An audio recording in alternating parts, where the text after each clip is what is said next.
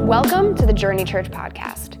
It's our hope that the next few moments lead you closer to Jesus, encourage you to grow, and equip you to exist for those not yet here. If you enjoyed today's message, we'd love for you to subscribe to our podcast so that we can bring you fresh content every week as you continue in your walk with Christ.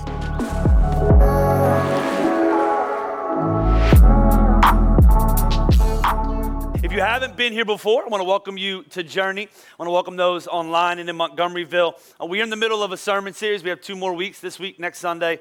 We entitled, How the Devil Steals Christmas. The whole idea was maybe he actually enjoys the way we celebrate Christmas. Maybe he enjoys the pace. Maybe without us even knowing it, he's stealing from us the real meaning of Christmas. And so last week we talked about spending, the stress of spending, the pressure of spending. Next week, I want to talk to you about family strife. Anybody in here have a family that's not perfect? Anybody?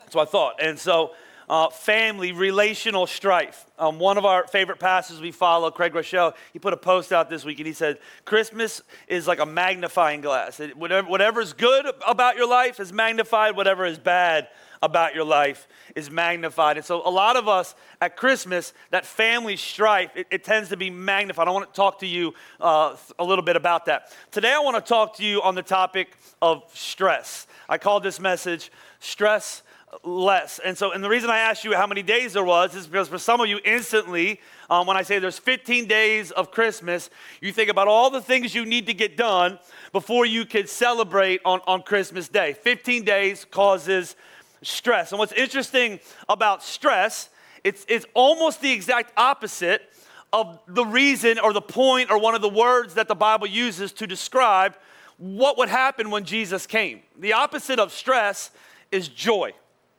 Joy, biblical joy, is not happiness. That's low-hanging fruit. Happiness is changing all the time. Joy is what the Bible describes as contentment, comfort, and being full of peace. I don't know if you've ever been to the outlets in the last couple weeks. There's no peace there, right? I went to Gap this week. I didn't know Gap was popular again. Did you know Gap was popular again? It just keeps coming back.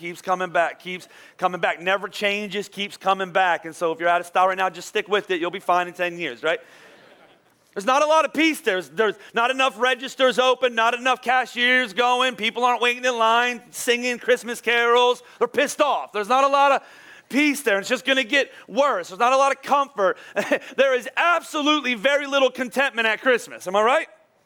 You're not like, you know what? This year I'm perfectly happy and I'm content. You're like, my stuff stinks. I need more stuff, right? And so we see there's this joy, right? I want to show you in Scripture, and it's almost like Satan has completely flipped the script to where we're living this stress-filled, pressure-filled life. Watch what the Bible says in Luke chapter 1. I want to show you this. Luke chapter 1, very beginning of the description of the first Christmas story. The Bible says, at that time, Mary got ready and hurried to a town in the hill of the country of Judea. So Mary's not pregnant. Angel said you're going to get pregnant. It's going to be God's son. You're going to be a virgin. You're going to have that conversation with Joseph, right? And so the Bible says when she entered Zechariah's home, she greeted Elizabeth. And so if you're not a church person, Elizabeth is a relative. Mary's young. She's a virgin. She gets pregnant with God's son. Elizabeth is old, hadn't been able to have a baby. God comes to Zechariah, her husband, and says, yo, buddy, you're going to get your wife pregnant. He laughs. And so God says, I'm not going to let you talk until it happens. And so they go home. They do what you do to get pregnant. She gets pregnant. She's now expecting. Mary's expecting. They have one of those sweet moments. The Bible says when Elizabeth heard Mary's greeting, the baby in Elizabeth's womb, leaped, right? And Elizabeth was filled with the Holy Spirit. In a loud voice, she exclaimed, blessed are you, woman, and blessed is the child you will bear. But why am I so favored that the mother of my Lord should come to me? As soon as the sound of your greeting reached my ears, the baby in my womb. So there's a baby in Mary's womb, it's Jesus. The baby in her womb, John the Baptist. The Bible says that she says, as soon as I saw you, the baby in my womb, John the Baptist, leaped for what? What's the word? Joy. It's the very beginning of the Christmas story. Jesus shows up, and a baby, even inside of a womb, is recognizing joy, comfort, contentment, peace. You go a little bit farther, Luke chapter 2, We read a little bit of this last week, but I want to get back and show you the word. And there were shepherds living out in the fields nearby, keeping watch over the flocks at night. An angel of the Lord appeared to them, and the glory of the Lord showed around them. And they were terrified. But the angel said to them, "Do not be afraid. I bring you news that will cause great" what? What's the word again?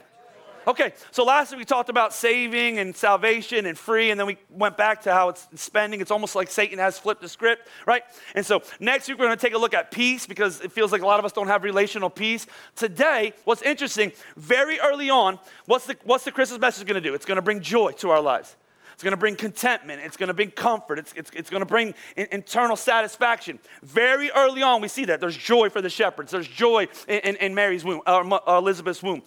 So what's so interesting is when you think about Christmas, most of us, especially as believers, we should be locked in, and it should be the most joy-filled time of the year. But here's what's interesting. When they study humans as an overall, concept, about 40% of us, when they study and say, hey, how's Christmas? About 40%, so 4 out of 10, will say we have less what during Christmas? Less joy. We're more stressed. They did a study of people who struggle with mental illnesses, and so people who struggle with that, and they found during Christmas that there should be joy, right? There should be joy, there should be peace, there should be all that. That when they studied how people feel during Christmas that struggle, especially with mental illnesses, that 70% of them say this is the worst time of the year. That somehow, with a message that says this is going to be a joyous time, this is going to be a time where you find contentment. This is going to be a message that brings comfort. Somehow, over 2,000 years, everything has been flipped to now where we're super stressed. We have lots of anxiety. We're trying to cram it all in. I read something this week that stuck with me for like when I read it, I was like, oh, that's so good. And it resonated with me. It was this woman who worked at a church writing about her experience and her understanding of current Christmas, like how she experienced Christmas. And here's what she read. I just want to read a little bit. She says, I can vividly remember the year that Christmas went from being the most wonderful time of the year to the most dreaded and stressful time of the year. It was 10 years ago, she said. I was trying to do all the things, make all the memories, keep all the traditions, attend all the events, buy all the gifts, bake all the treats, deck all the halls, all while working in full-time preschool ministry and trying to make every Sunday extra special for all the children and volunteers in our ministry. I remember one night in the middle of December, after a string of very late nights, when I was up until the very wee hours of the morning wrapping presents and preparing for a big event, when the weight of all the things finally became too heavy, when all that jungling came crashing down, and I crashed down with it. What used to be a season full of joy became a season full of stress, and it nearly broke me. She said it was too much work. It was too much stress. It was too much pressure. It was all too much. She said, but in trying to do it all, I did myself in. And then she used this line that has been resonating with me. She said, I've heard it said, you either learn enough that you want to change, or you hurt enough that you have to change. You either learn enough about, you go, because the Bible says that Satan blinds the minds of unbelievers. Right? And so I don't know if he's blinding believers. I think he just knows that we're going to easily forget all the lights, all the glitz, all the glamour. We're just going to easily forget. We're easy prey. We're going to lose our focus. And so for some of you, I just want you to learn. And some of you, it's only 15 days away, and so maybe this year you're just going to maybe apply a few of these things, but maybe next year you remember, okay, I should make some changes in my life because I can't keep doing this the way that I'm doing it. It doesn't even make sense biblically. But others of you are in a place where you're hurting so much that it's actually a good thing because you actually have to change. When you put too much pressure on something for too long, what happens? It falls apart. Can I share an embarrassing story with you for a second? Right? Yes, I can. You guys love gossip. And so I was at a wedding yesterday, and it was a nice wedding. Like it was weddings have different, levels, you know that. And so it was at a nice wedding. It was one of those weddings where I was like, I better be good. I better do this good. I better not stutter too much. I better not mess the names up. Like it was a high pressure situation. And so it was in near Peddler's Village. Anybody ever been to Peddler's Village? That's a perfect little Hallmark town right there, right? And so I don't remember ever going there. And so Thursday we did the rehearsal, and we went right down to Peddler's Village. Me and my wife, we had a quick dinner, walked around, had a Hallmark moment, right? And so took some pictures. And then Saturday was the wedding, and so I was ready to go. I got to the wedding. It was a beautiful setting. You could tell it was an important moment. It was high end. I needed to be on my game, and so I gotta be honest with you, I killed it. Like I was on. I was on. I was reading good. I wasn't stuttering. I didn't say the wrong names. And you have practice before you do a wedding. We did it impeccably. Like everything went right. She passed the flowers to the maid of honor at the right time. The guy stood the right way. No, it was good, right? And so everybody was there on time. And so we went through the whole ceremony. I never mispronounced their names. His last name was super easy to pronounce, so I wasn't stressed out about that at the end. Get to the end, go through the vows. They said their own vows to each other. It was beautiful. Exchanged the rings. Did my thing for as much as you've exchanged rings and said your vows, symbolic of your lifelong commitment. It's my privilege and honor to pronounce you husband and wife. I said, you may now kiss the bride. I stepped out the way so I don't ruin their pictures because I've done that plenty of times. I'm just awkwardly in the back, right? And so I stepped out the way, right? And so and they kissed, and then it was time to spin around. I was going to announce them. I said their name right. They walked out. They stopped, and they kissed on the way out. Everybody was cheering. It was a beautiful moment. Now, here's the little detail I didn't give you. When we did the wedding, she was like, can you hold my vows for me? And so I was like, yeah, I can hold your vows. And so she gave me this folded up piece of paper, and I didn't really have anywhere to put it, so I put it in my back pocket. And so I've been in there for an hour and a half, and so I was like, I should probably get these vows out of my back pocket before she uses them, or they might be soggy. And so, right? And so I pulled it out mid. I did like this amazing transition. Nobody was watching. I just pulled it out so everything was great. She gave them back to me towards the end of the ceremony, and they dropped. And so I'm like, what am I going to do? Because I'm supposed to be the last one that walks out. This is the end of the ceremony. What am I supposed to do? And so the vows drop. They walk out. Everybody's cheering. The first couples get together. They're walking out. I'm like, I'll just sneakily pick them up. And so in my head, I'm very competitive with myself. And so I have read that if you've dropped something, depending on how you pick it up, tells you if you're an athlete. It's a true story. So if you drop something and you just reach over like this, that means you are a non-athletic person. If you're an athlete, you go into a squat. You just deep squat. You just pick it up. I'm not going to do it right now, but you just. And so I'm like, I'm not an athlete. I mean, I'm not going to go. And so I bend over to get it. It's a true story. Bend over to get it. Bend over to get it. Bend down to get it. I go deep. I'm like deep squatting. I hear.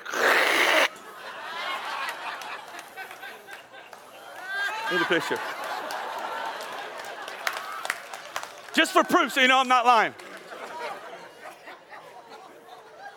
True story.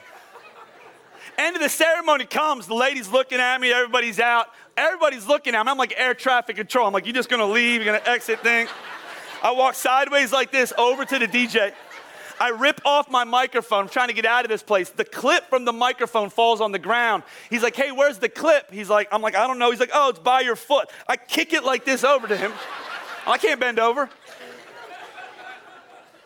I sneak out, I'm walking like this. I don't have my phone with me. The only way out is through everybody. I'm like, I can't walk that way. Thank God Leah comes and finds it. She's like, what's wrong? I'm like, I ripped my pants. And she was like, okay, what are you gonna do? I'm like, I'm gonna sneak out the back and I'm gonna run to the car and we're gonna leave, right? And we're gonna tell them, hey, we had to leave. We're not trying to be rude, but there's a huge hole in the back of my pants. She got mad at me. She's like, you're not gonna walk with me to get my jacket? I was like, no, right? Like, could you imagine if I was supposed to stay there and do the prayer, right? I was trying to think about it in my head one minute. I'm going to tie my jacket around my waist, right? Untuck my shirt. Man, the pastor's been partying already. What am I going to do, right?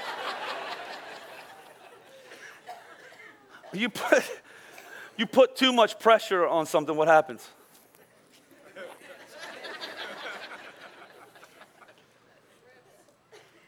And so what I want to do is I want to relieve some Christmas weight, some pressure. I want to give you a few thoughts, and here's the actual truth. There's 4, but they're not for everybody. The first 2 specifically for believers in this place that are trying to change up the pace of your Christmas.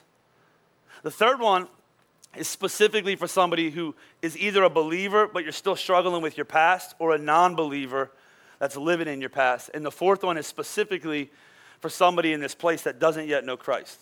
So I just want to give you 4. The first two are really important if you want to apply some learning to your life. You want to regain some joy. Here's the first thing you got to do if you want to reclaim some Christmas joy. Number one, you got to learn to let go of the commotion. Write it down somewhere. I mean, think about how weird it is. Jesus comes, it's quiet, he's in a manger, nobody knows he's there. Some shepherds show up, there's no party there, there's no trees, there's no lights, just Jesus and his family. Fast forward 2,000 years later, right? Think about even at churches. I saw this meme this week. It was like Jesus comes, it's a quiet night, it's a silent night. Nobody knows about Jesus. He's born in a humble manger, right? 2,000 years later, when we're celebrating Jesus, it was a picture of a church. They had these tracks going down the center of the church, and they had people swinging on ropes, right? Playing guitars, and it said behind, Jesus is the reason for the season. And you're like, it's almost like we're like, yeah, that wasn't good enough. Let us show you how you should celebrate the coming arrival of the King of Kings. Think about how crazy everything gets. It's the most stressful time of the year. Jesus born in a manger. Okay, let's run as fast as we can and get as crazy as we can, right? To the point where we have no joy and we're full of stress. So the first thing you got to do is you got to let go of all the commotion. Stop trying to fit too much stuff in to the calendar to the point where nothing is enjoyable. What happens when you try to fit too much stuff in? Do I got to remind you? You don't have to fit it all in. You don't have to run the race. You don't have to be stressed out. It's what I call the Hallmark effect. You ever been in a real town like Phoenixville? There's some Christmas decorations, but it's very low-key. Every once in a while, business decorated. You watch Hallmark. Every business is fully decorated perfectly. You walk into a Hallmark house. Every room in a Hallmark house, the bathroom is decorated in a Hallmark house. The snow is perfectly mounted. There's no brown snow in a Hallmark movie. Everything is perfect. Everything is full. Every night there's a band playing in the street, and you meet Joe from Seattle, and you fall in love, and all that. Like every night is probably it's crammed with Christmas activities and Christmas traditions, and all of a sudden we're feeling the weight. We gotta fit some more stuff in. You want to bring the joy back into this season. Stop trying to fit it all in. In fact, I love this verse, Ecclesiastes chapter 4. If you're not a Bible person, just so you know, Ecclesiastes is written by an old man to young people. An old man that has experienced everything you and me can experience. I love Ecclesiastes. And he's writing it in his old age, hopefully trying to bring wisdom to younger people. And he writes this one verse. I never actually know if I stopped to pay attention to it before. Ecclesiastes 4, verse number 6. He says, better one handful with tranquility than two handfuls with toil and chasing after the wind.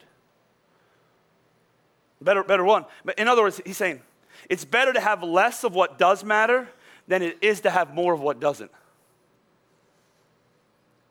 Better one handful of activities and Christmas tradition and some, I don't know, that word, that never equals Christmas. Tranquility. Better to do that than have two handfuls with the chasing after the wind, right? It's better to have less of what doesn't matter. In other words, it's better to have a smaller house and time to enjoy it than it is to have a larger house that you need to work overtime for and you're never there. It's better to have an older car that is paid off than it is to have a brand new car that you have to take out a second mortgage and sell your kidney for. It's better to enjoy the simple moments of the Christmas season than it is to cram a bunch of activities in an attempt to make the most of every day, right? You have to get rid of some of the Christmas clutter in your life. In other words, it's okay to simplify. It's okay to say no sometimes. We can't do that. It's okay, it's okay to stay home sometimes. It's okay to rest. You're not that important. Let me just preach for you for a second. The world will keep spinning if you stay home in your overweighted sweatpants, get a hot chocolate, and watch Daddy's Home 2. The world will keep moving. Like, We did it this season. I got to tell you, it's been a blessing. Like we realize sometimes you learn and you change, and sometimes you hurt and you change. And we were right in the middle of both of those where we were going nonstop sports all year long. First time ever that's happened to us. We played sports. We didn't stop at all. It happened specifically for my 10-year-old. He played football last year. As soon as football was over, we started basketball. I coached. We won the championship. Just want to make sure you get all that. And so won the championship in basketball. As soon as basketball was over, we started rec league baseball. As soon as rec league baseball was over, we started tournament team baseball. As soon as tournament team baseball was over, we started off-season conditioning for 10-year-old football. As soon as that was over, we started football. And as soon as that was over, guess what? Literally, the week that was over, the next week, basketball started again. I looked at him, I was like, bro, we need a break. I was like, I know we won the championship last year, and I know we probably should defend it, but it was probably lucky. Let's just go out on top. So we're just going to take a break. Carter's in between, getting ready for baseball, but he doesn't start till January. My only son that's playing something right now is Lincoln. He's playing middle school basketball, which is a very low amount of commitment, and it's during the day, and so we can be home at nighttime. And I got to tell you something, this last week, 3 of 5 days, by 5:30 at night, I was in my sweatpants laying on my floor in front of my fireplace. I watched the Eddie Murphy movie, some new Eddie Murphy movie. We watched a Hallmark movie. I slept. We babysat my mom's new puppy for the week. And when he slept, I was like, I guess it's God's will. We should sleep too, right? And I had one of the best weeks I've had in a long time. I didn't do anything. And God still loves me. I'm telling you, if you want to actually step into some joy of the season, you got to get rid of some of the commotion in your life. Let me just give you the reason I think we have so much commotion. Because you ever been doing something and you're doing it along with everybody else that's doing it, but nobody's really enjoying it? I know everybody loves Disney World, but sometimes I think to myself, do we really? Like some people make it there, but sometimes I'm like, I think we're all just here because we're supposed to be here, but nobody's crying. Like sometimes we just do things just because everybody else is doing them. We don't even ask ourselves why we're doing them. And the real reason is we have this commotion in our life because we also struggle with the word called competition. See, if you want to let go of some commotion, one of the main reasons you don't let go of some commotion in your life is because ultimately we're competing with people. You're competing. We have what I call the unspoken competitions in our life. You know what I'm talking about? Like I tell you, I love my grass. I'm in a competition with my neighbors. It's never been spoken about. It's me. You ever go to a restaurant, park, and see another family getting out at the same time as you? Right? Nobody said it's a competition, but you're going to make sure you beat them in there, right? A few weeks ago, I was at the Sixers game, and the guy who took us had season tickets, and we got to shoot a free throw at the end of the game. None of us realized there'll be 1,000 season ticket holders watching, and it's in Philly. They're saying stuff as people are missing. And so 6 of us were there. We all shot. First guy made it. Second guy threw it underhand. Next 2 guys airballed it. And then it's me. I'm like, well, if I hit the rim, I'm already doing better than them. Nobody said it's a competition, but let's be honest, it's a what? It's a competition. Nobody says we're competing with other people at Christmas. We're not. Our families are just doing our own thing. But we spend all day scrolling. Oh, they went to Tinseltown. I'm going to go to Tinseltown too. They go to Christmas Village. I'm going to make sure I get a season pass there. They're in this play. I'm going to be in that play. They dance. I'm going to dance. They play sports. I'm going to play sports. They go here. I'm going to do this. We're going to have a better Christmas. They go away for here. We're going to go away here. Everything is kind of a competition. Everything is about staying ahead of other people. Everything is about, am I keeping up with the pace of other people? Sometimes you got to stop competing. You got to step back and ask yourself, are we all in a race to nowhere? I remember I went to the Eagles open practice, and we were in the same kind of competition. There were so many people walking to the open practice. We're racing people, trying to get in a line. We raced a bunch of people to get in a line, and we got in this line, and we waited, and we realized we were in the wrong what? Line. We beat a bunch of people in a race that led to nowhere. Could it be that our Christmas celebrations are in competition, right, with other people, and we're in a race to nowhere. It's not leading us to the destination of joy and of peace and of hope and of happiness and of contentment and of family memories. It's actually just leading us to more stress. So what do you do if you step back and you realize, oh my gosh, I'm watching what everybody else is doing. I'm running the race everybody else is running and we're going to nowhere. You got to step back and do a couple practical things. Let me tell you the first practical thing you could do. You could limit your what I would call digital distractions. Average person every 12 minutes checks their phone. That means during my sermon, I'm going to preach about 3 hours today, you're going to check it. Over and over and over again. By the end of your life, can I give you something that's really sad for all of us? By the end of our lives, the average human living on this planet will spend 7 years on their phone. 7 years on your phone. If you live till you're 90, that's 1/12 of your life. You will spend like this, looking at what other people are doing. Am I doing enough? Am I competing enough? Did I have enough this Christmas? I remember a couple years ago, I was watching everybody, they were going to Christmas Village. I was like, we should go to Christmas Village. Everybody that loves Christmas, everybody that does anything significant goes to Christmas Village. So I surprised my kids on a Sunday night. I'm like, we're going to do something fun. I've told you this story before. We got over that hill. Anybody ever been to Christmas Village? You pull over this hill, you see all these lights, right? You wait in this long line, you pull down, you park in this parking lot, you go through this gate that is like literally a cattle gate, like you just herd yourself through. You walk around in a circle, right? You look at lights that are probably 100 years old, I don't know. And so around, everything's behind glass. You get hot cocoa on the way out and you leave. And I remember thinking to myself, why did I come here, right? Why did we waste our money? And the reason we wasted our money is because everybody else loves Christmas Village. Okay, the next year, well, that didn't work. My kids hated that. Okay, next year, we're going to go to the zoo. We're going to go see lights at the zoo. We're going to go, it's going to be awesome. We get to the zoo, we see all these lights. There's no animals out. I'm like, we're looking at pre-lit up penguins in the penguin display. Same thing. Walked around in a circle, get overpriced hot cocoa, get to our car. Why are we doing all these things? This is what we're supposed to do. We're supposed to be busy. We're supposed to send money. I'm going to say, limit digital distractions and stop making FOMO decisions, right? It's okay if you can't go on that crazy holiday trip. It's okay if you only have one tree in your house. Do you know that? It's okay.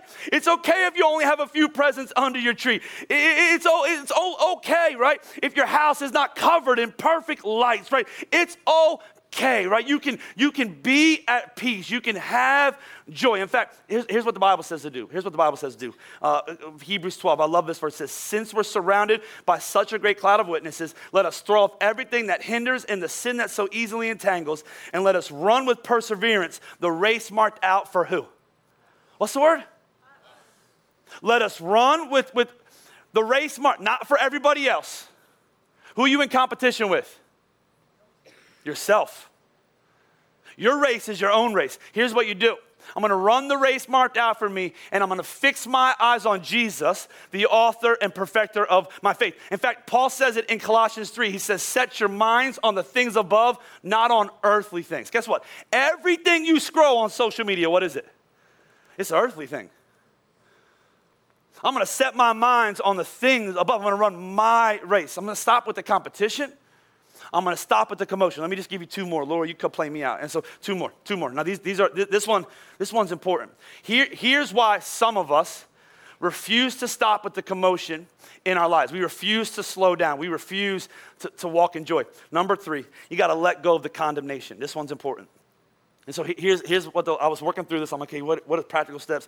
And the Holy Spirit spoke to me. He said, some people you're going to speak to have a past of addiction, have the past of prison, have a past of just not being present, have a past of stupidity. Am I preaching to anybody? Preaching to myself, stupidity. And so have a past. And because you have a past, some people have missed Christmases that are here right now. Didn't make as many memories as you were supposed to make, didn't have the perfect Hallmark Christmas, didn't measure up. So because of that, here in Montgomeryville, some people are carrying around the spirit of condemnation. And that spirit of condemnation is the constant voice of reminding you, you didn't do enough, you didn't spend enough, you weren't present enough, you didn't give them enough memories, you wasted that. And what's happening is you have this Christmas now, and even though the Lord has given you salvation and you stepped into this present moment, you are still allowing Satan to yell at you about your past. And he's telling you, you've wasted so many Christmases, you have to make up for them. You missed so many. You better spend money you don't have to pay for the presents you didn't buy. You better be as busy as you can possibly be. And what you're listening to is the spirit of condemnation. Condemnation is a constant reminder of what you did wrong. In fact, one of the greatest examples of condemnation, because condemnation is just regret with no way out, is Judas. Remember the story of Judas? Actually, Judas and Peter, both of them, they deny Christ. Jesus is about to die. They deny Christ. Judas sells him out for 30 silver pieces. Peter denies him to a little girl. I don't know what's worse. Both of them feel instant shame and instant regret. Judas, though, allows condemnation to cause him to believe that there was no way that if Jesus comes back from the dead that he's ever going to forgive me, and he goes out and he hangs himself, which ultimately, by the way, is what Satan wants for you. He might not convince you to physically kill yourself, but he wants you to spiritually die. He wants you to never, ever, ever get rid of the voices in your head that tell you how much of a screw up you are, that tells you how many mistakes that you've made. And some of you, because this is the religious spirit, are carrying that around with you. And if you were honest, this is the reason you work so hard during the holiday season. I'm trying to make up for lost time. But that's not the spirit of grace. That's not the spirit of new mercies being given to you every morning. Peter, he does the same thing. He stays alive long enough to let Jesus come find him. And when Jesus comes and finds him, he forgives him and he sets him free. And what's cool is he becomes the one through which the Holy Spirit uses to preach the first message about the gospel. And the gospel is all about forgiveness and grace. Who better to preach about forgiveness and grace than the dude that just screwed up? I'm just telling you, some of you, in my spirit, I just heard it. Like so many of us come here with so much past, and you're trying to pay it off.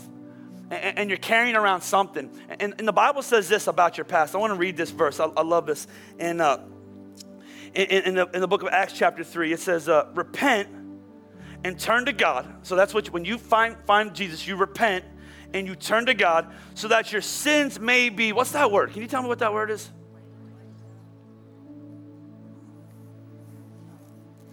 Wipe that.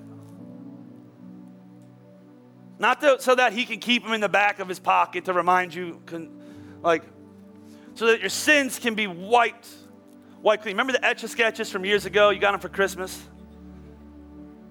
I hated Etch-a-Sketches. I never could do anything but a line on Etch-a-Sketch. But when you had an Etch-a-Sketch, maybe you were working really hard and somebody would just shh and ruin it all. And it was gone. Like there wasn't a save button on the Etch-a-Sketch, right? It wasn't Dropbox. It wasn't Google Docs, right? Some of you, you're thinking too technologically advanced with God. Okay, there's got to be a spot somewhere where he keeps all those sins. The Bible says when he forgives you as far as the east is from the west, which if you do the geography, that just means it's a circle. You're not going to find it. So I like some of you, listen, the story and the star of your life is not failure, it's the grace of God. Stop allowing the voice of condemnation to convince you that you need to go back, you need to pay for your sins, you need to make things right. No. You need to step into the present that God has given you and be the person God has created you to be from this day forward. Last one. As we close, if you really want to have joy in your life, those are kind of for Christians, right?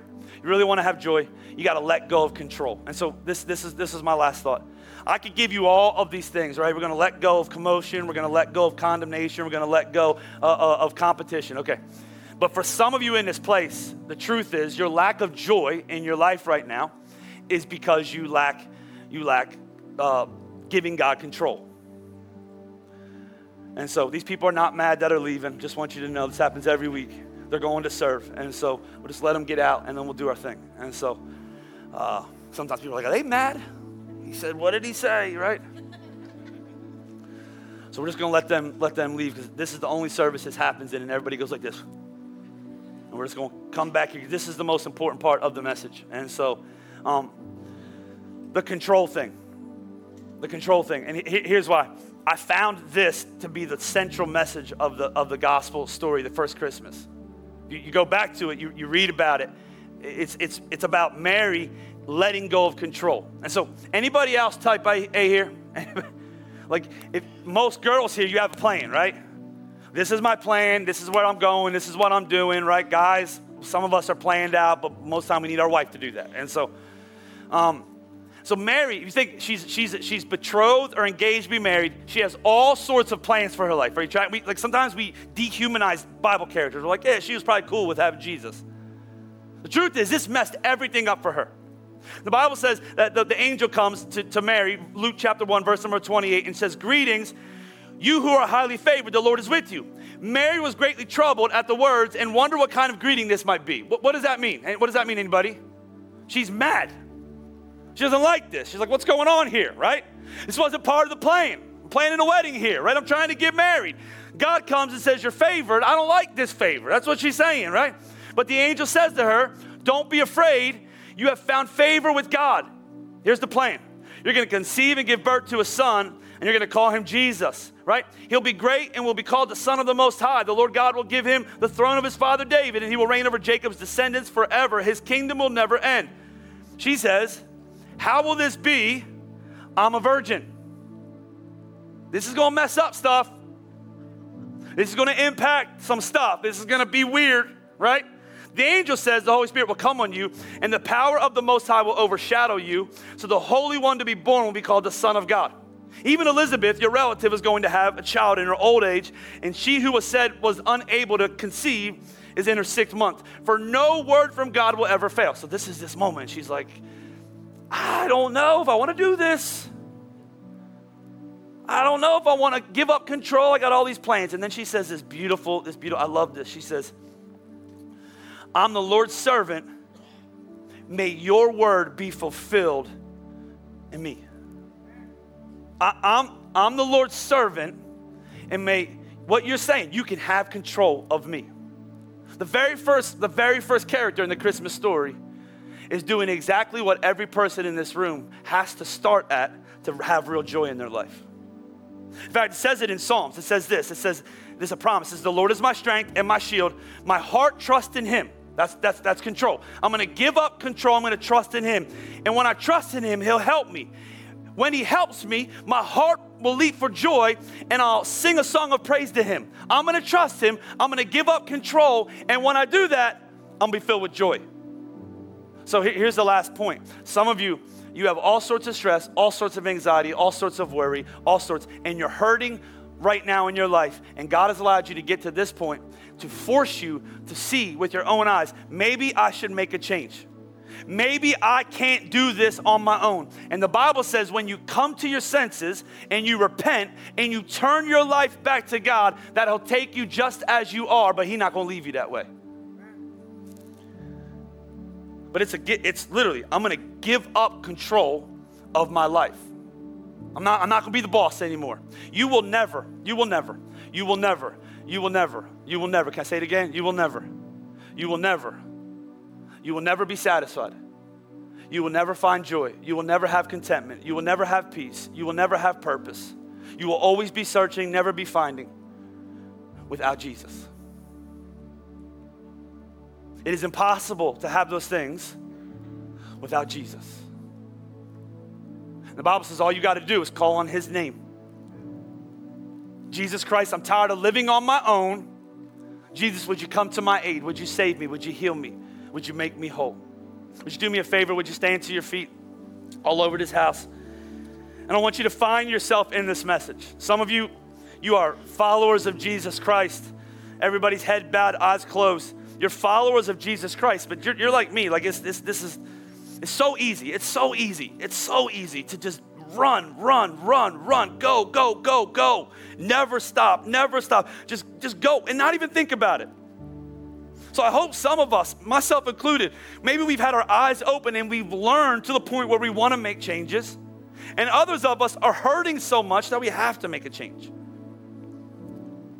Others of you in this place, if you're honest, when I talked about condemnation at you, you have a past. You've come from some stuff. You've made some mistakes. You weren't the husband you thought you were going to be. You weren't the wife you thought you were going to be. You weren't the parent you thought you were going to be. Man, you've messed up. And if you're honest, you hear that condemnation all the time. Man, you didn't do enough. And you actually carry that weight around, and you're trying to work, and you're trying to complete, and you're trying to compensate for your past mistakes. And Jesus said on the cross, it's finished. The mistakes of your past, they're finished. The person that you were in the past, that's not who you are anymore. Your star of your life is not failure. The star of your life is God's grace.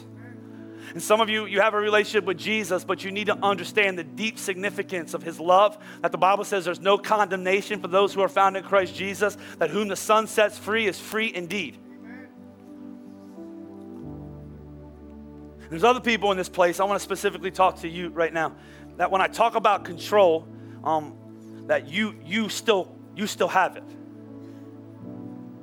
Some of you even trying to follow God by keeping control. Like, that's not how it works. Jesus said, I'm the way, I'm the truth, I'm the life. Nobody gets to the Father except through me. He said, wide is the road that leads to destruction and many find it. Narrow is the road that leads to life and only a few choose it.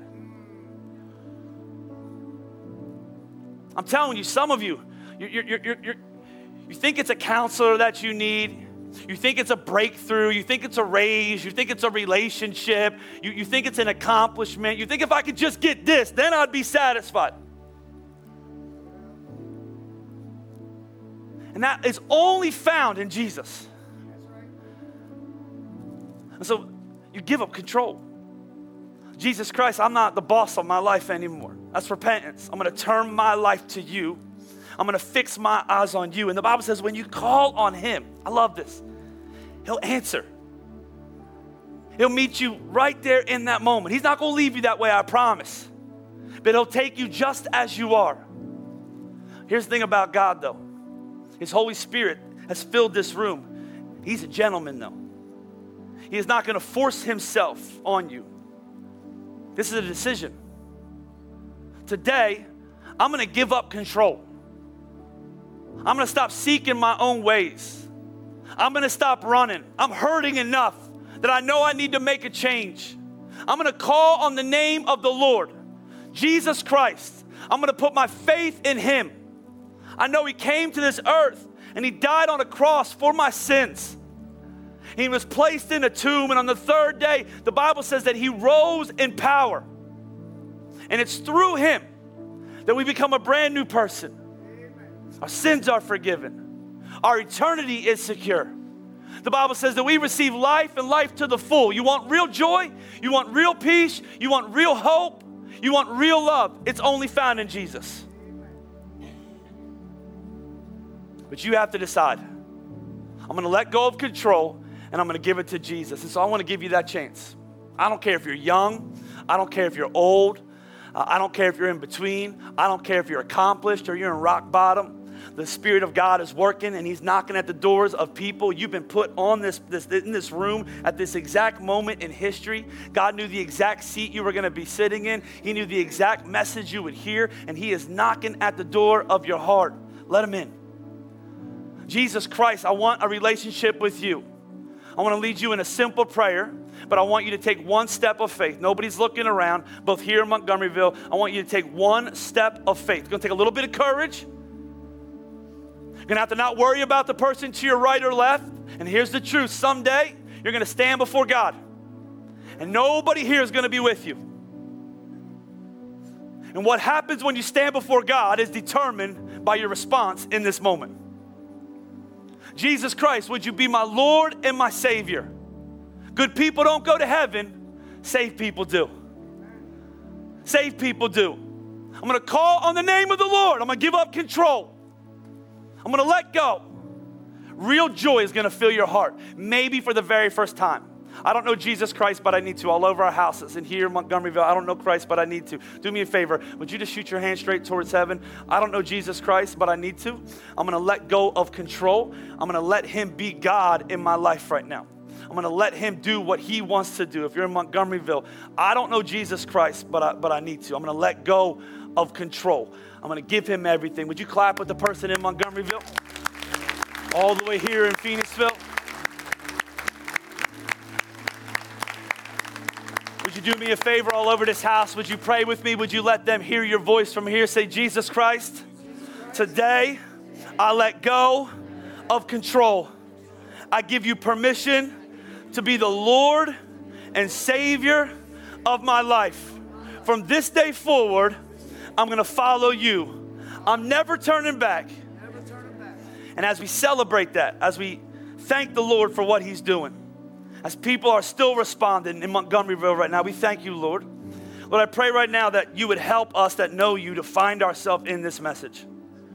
We don't have to be as busy as we are. We don't have to be as stressed as we are. We don't have to run the pace that we run. We don't have to do those things. The truth is, oftentimes we don't even have eyes to see.